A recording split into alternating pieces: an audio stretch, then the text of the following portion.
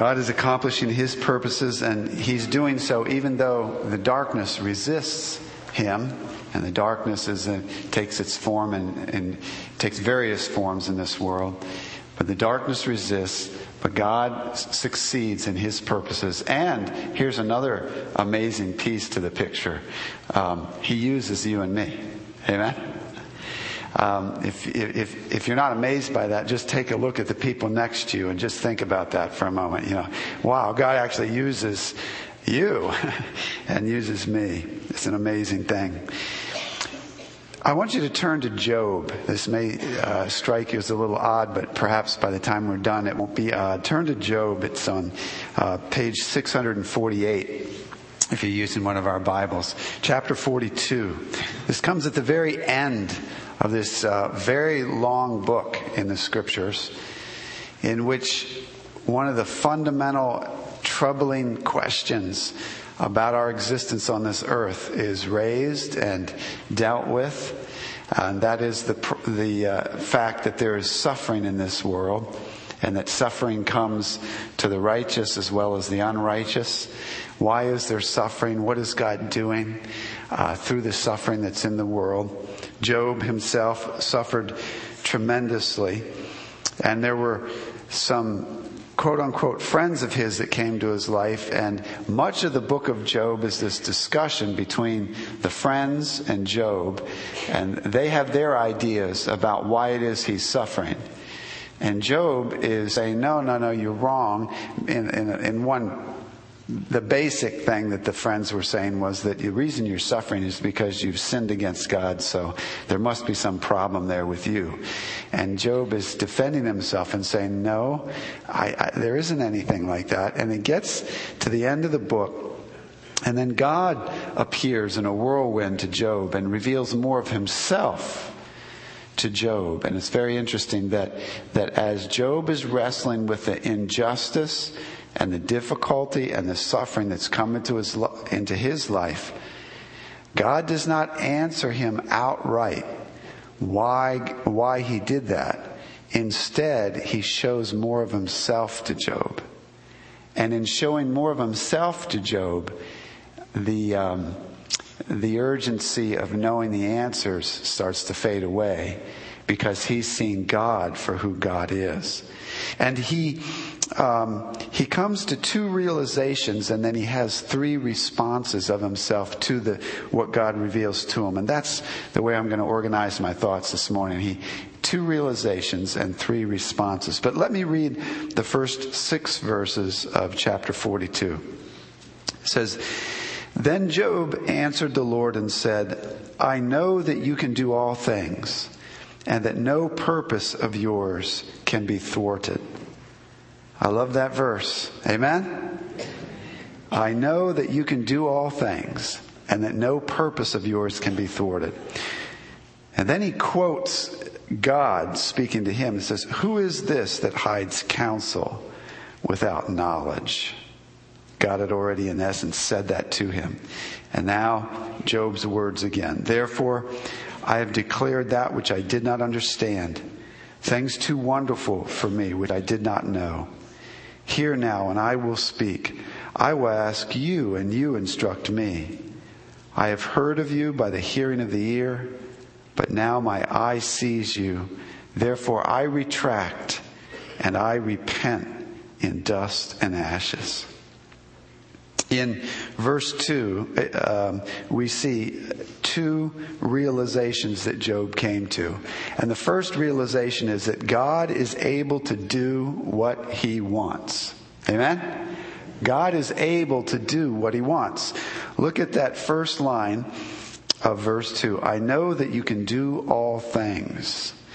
Sometimes it's interesting in our Bible study, even when you're reading your Bible by yourself, that you can take a piece of scripture that strikes you and then reread it and emphasize each time each particular word. Let's think about that for a minute. Think, what is it that Job has come to the realization of? It is that you can do all things. Amen? You can do all things. Or you can do all things. Or you can do all things. Amen? God isn't just sitting back watching. He's doing.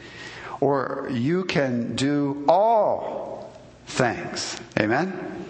There should be some amens coming here. I don't have a pulpit here. We've been singing, so let's go here. Or I know that you can do all things. So you see, God, amen. God is working. But what Job is realizing, even in his suffering, is that he's realizing something about God. That God can do whatever he wants. He is actually able to do what he wants. You and I cannot say that about ourselves, right? There are many things that I would like to do, but I can't do for one reason or another. Either I myself don't have the ability, or there's something else out there that's stopping me from doing what I might think I can, but something else has a stronger ability to keep me from accomplishing what I want to accomplish. But it is said of God in his word that he is able to do what he wants. Nothing prevents him from doing what he wants. He actually wants to do. And again, this is not said in the scripture about any other entity.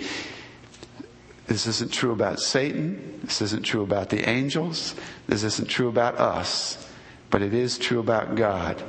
He's able to do what he wants. And then the second realization comes right on its heels.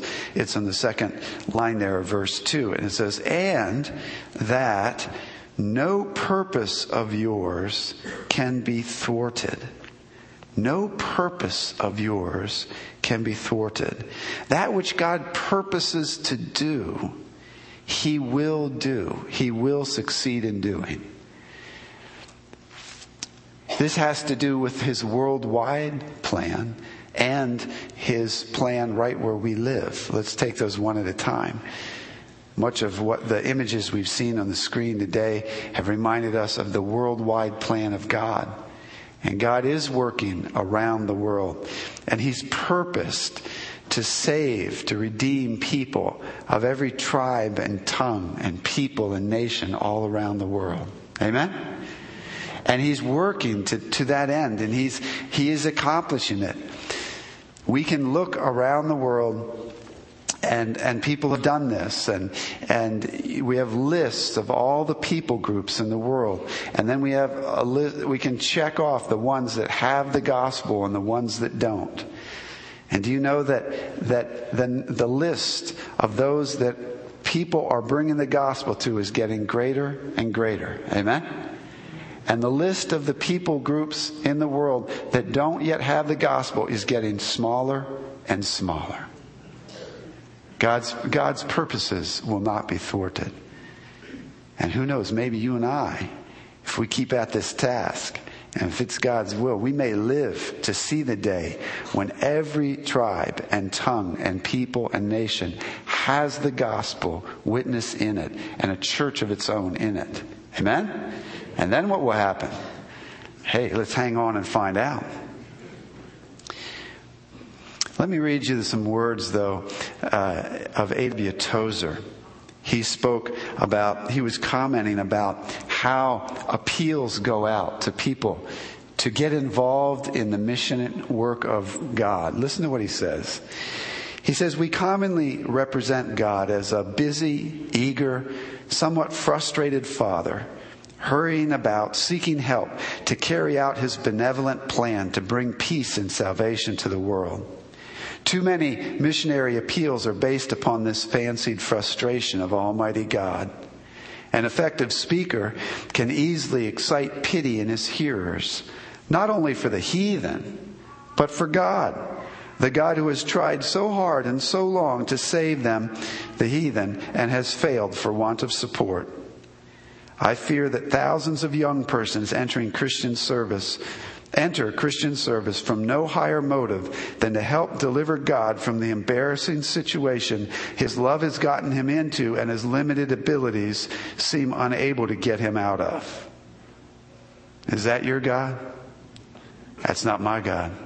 And that's not the God of this book. And from the depth of suffering, God taught Job this lesson. He said, Job, I can do whatever I want, and no purpose of mine will be thwarted. Amen?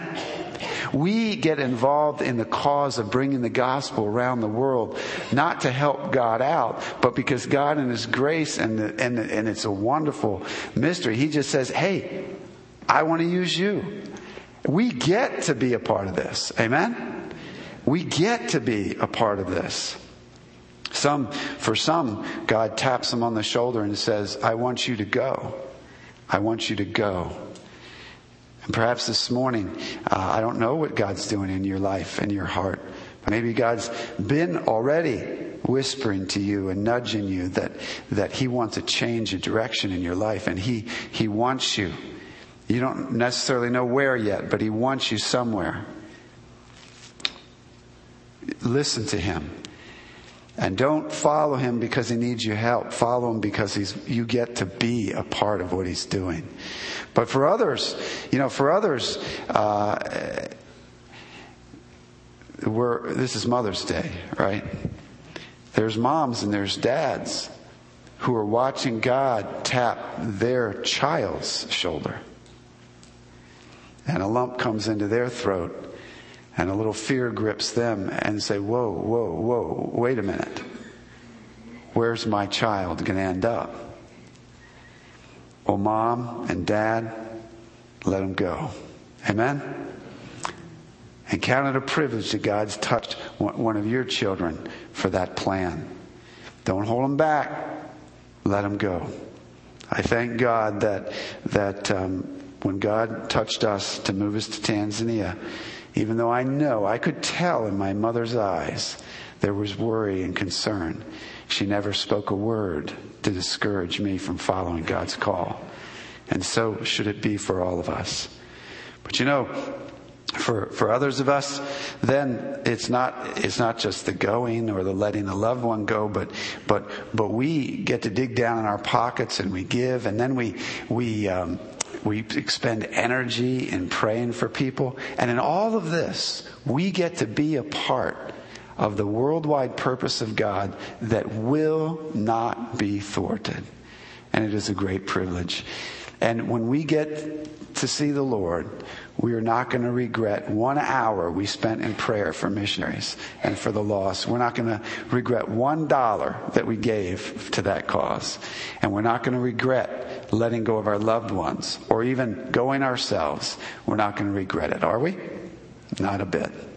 But it's not just the worldwide mission of God, but it's our present place where we are here. Do you believe that the purposes of God, think of it this way, do you believe that the purposes of God for the Lehigh Valley are complete? Do you? I don't.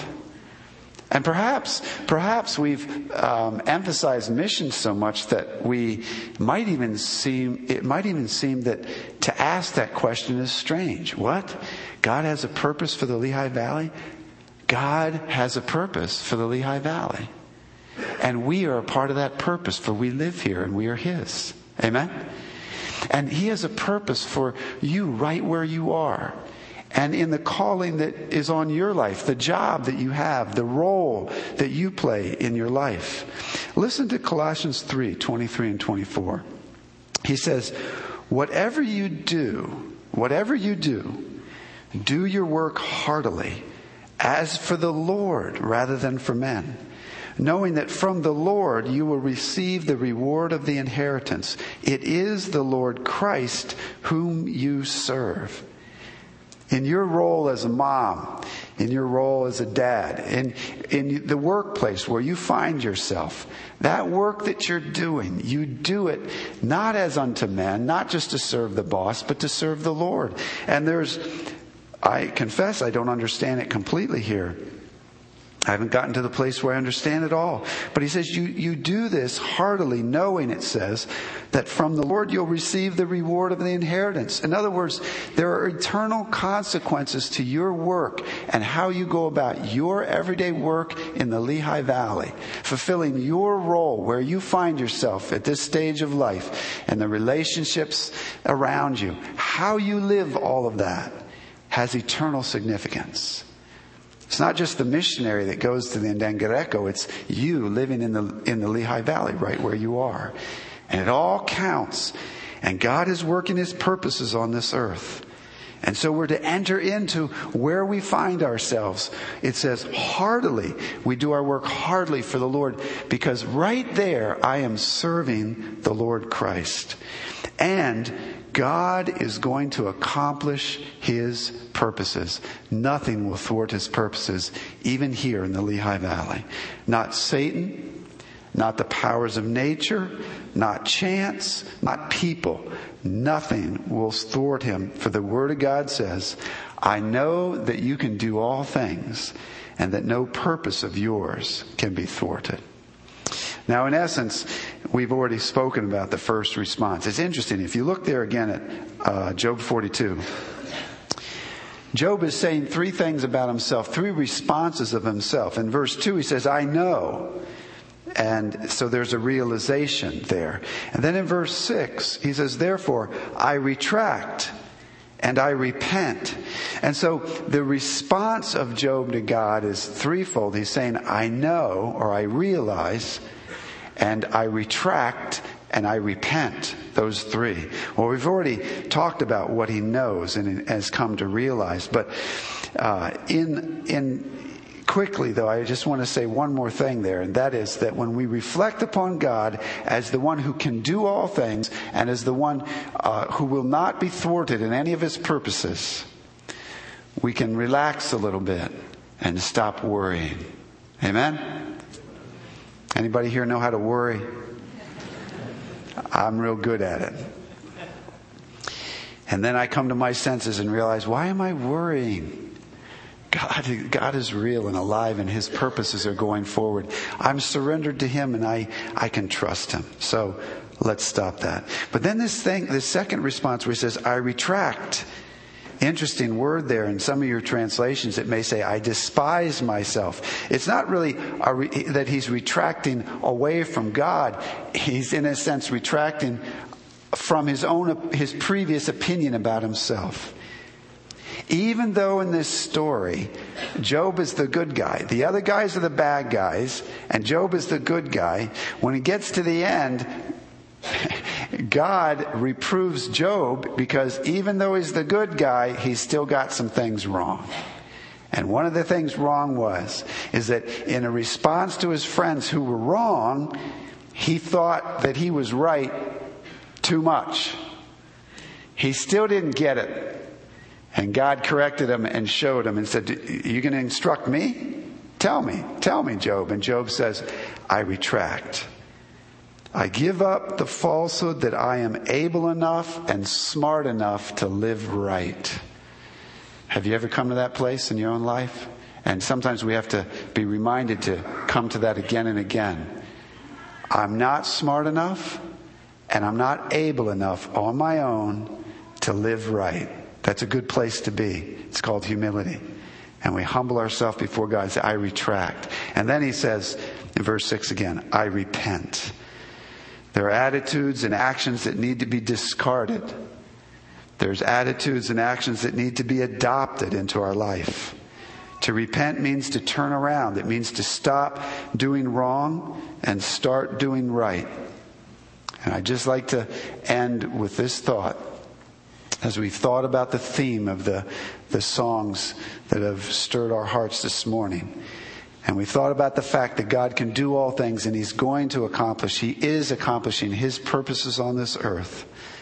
Do we need to repent of hearts that are not concerned for the people right here in the Lehigh Valley? Do we need to repent of hearts that we're just busy doing our own thing, and all day long and all week long we live next to and pass people who don't know Jesus Christ, and we're not really, if we were honest with ourselves, we're just not that concerned about it? Job says, I realize, I retract, and I repent. I repent. And God restored Job and used him to restore his friends and God's purposes keep going forward. Let's pray. Father, we worship you as the one who can do all things. No one else can do that, Lord, but you can. And your purposes will not be thwarted, and we praise you, O Lord, for that. We realize, we retract, we repent before you. In Jesus' name, amen.